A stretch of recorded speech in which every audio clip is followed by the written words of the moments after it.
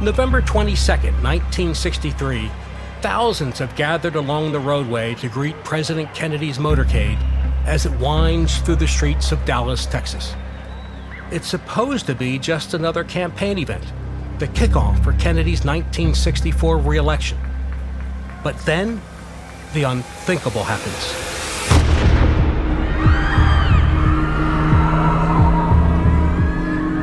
The JFK assassination was a moment that changed America forever, that created a before and an after in our national timeline. This is a story about the after.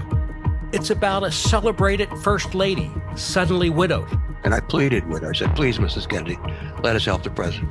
About a political has-been thrust into the spotlight.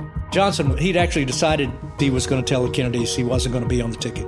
About an ex-Marine with a broken marriage. I don't think he would have done it had Marina not made it very clear that it was over. He decided to go out in a blaze of glory, and the rest is history.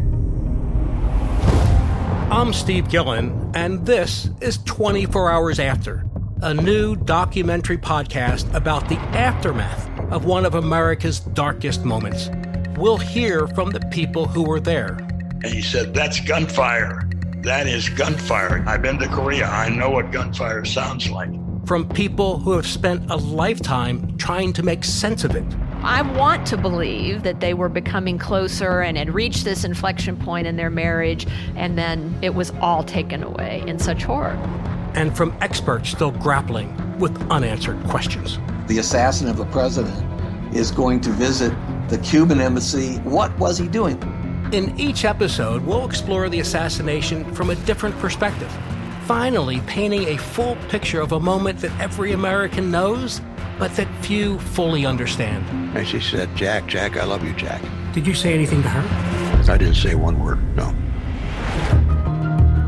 This is 24 Hours After, the JFK assassination, a History Channel original podcast. Subscribe and listen wherever you get your podcasts.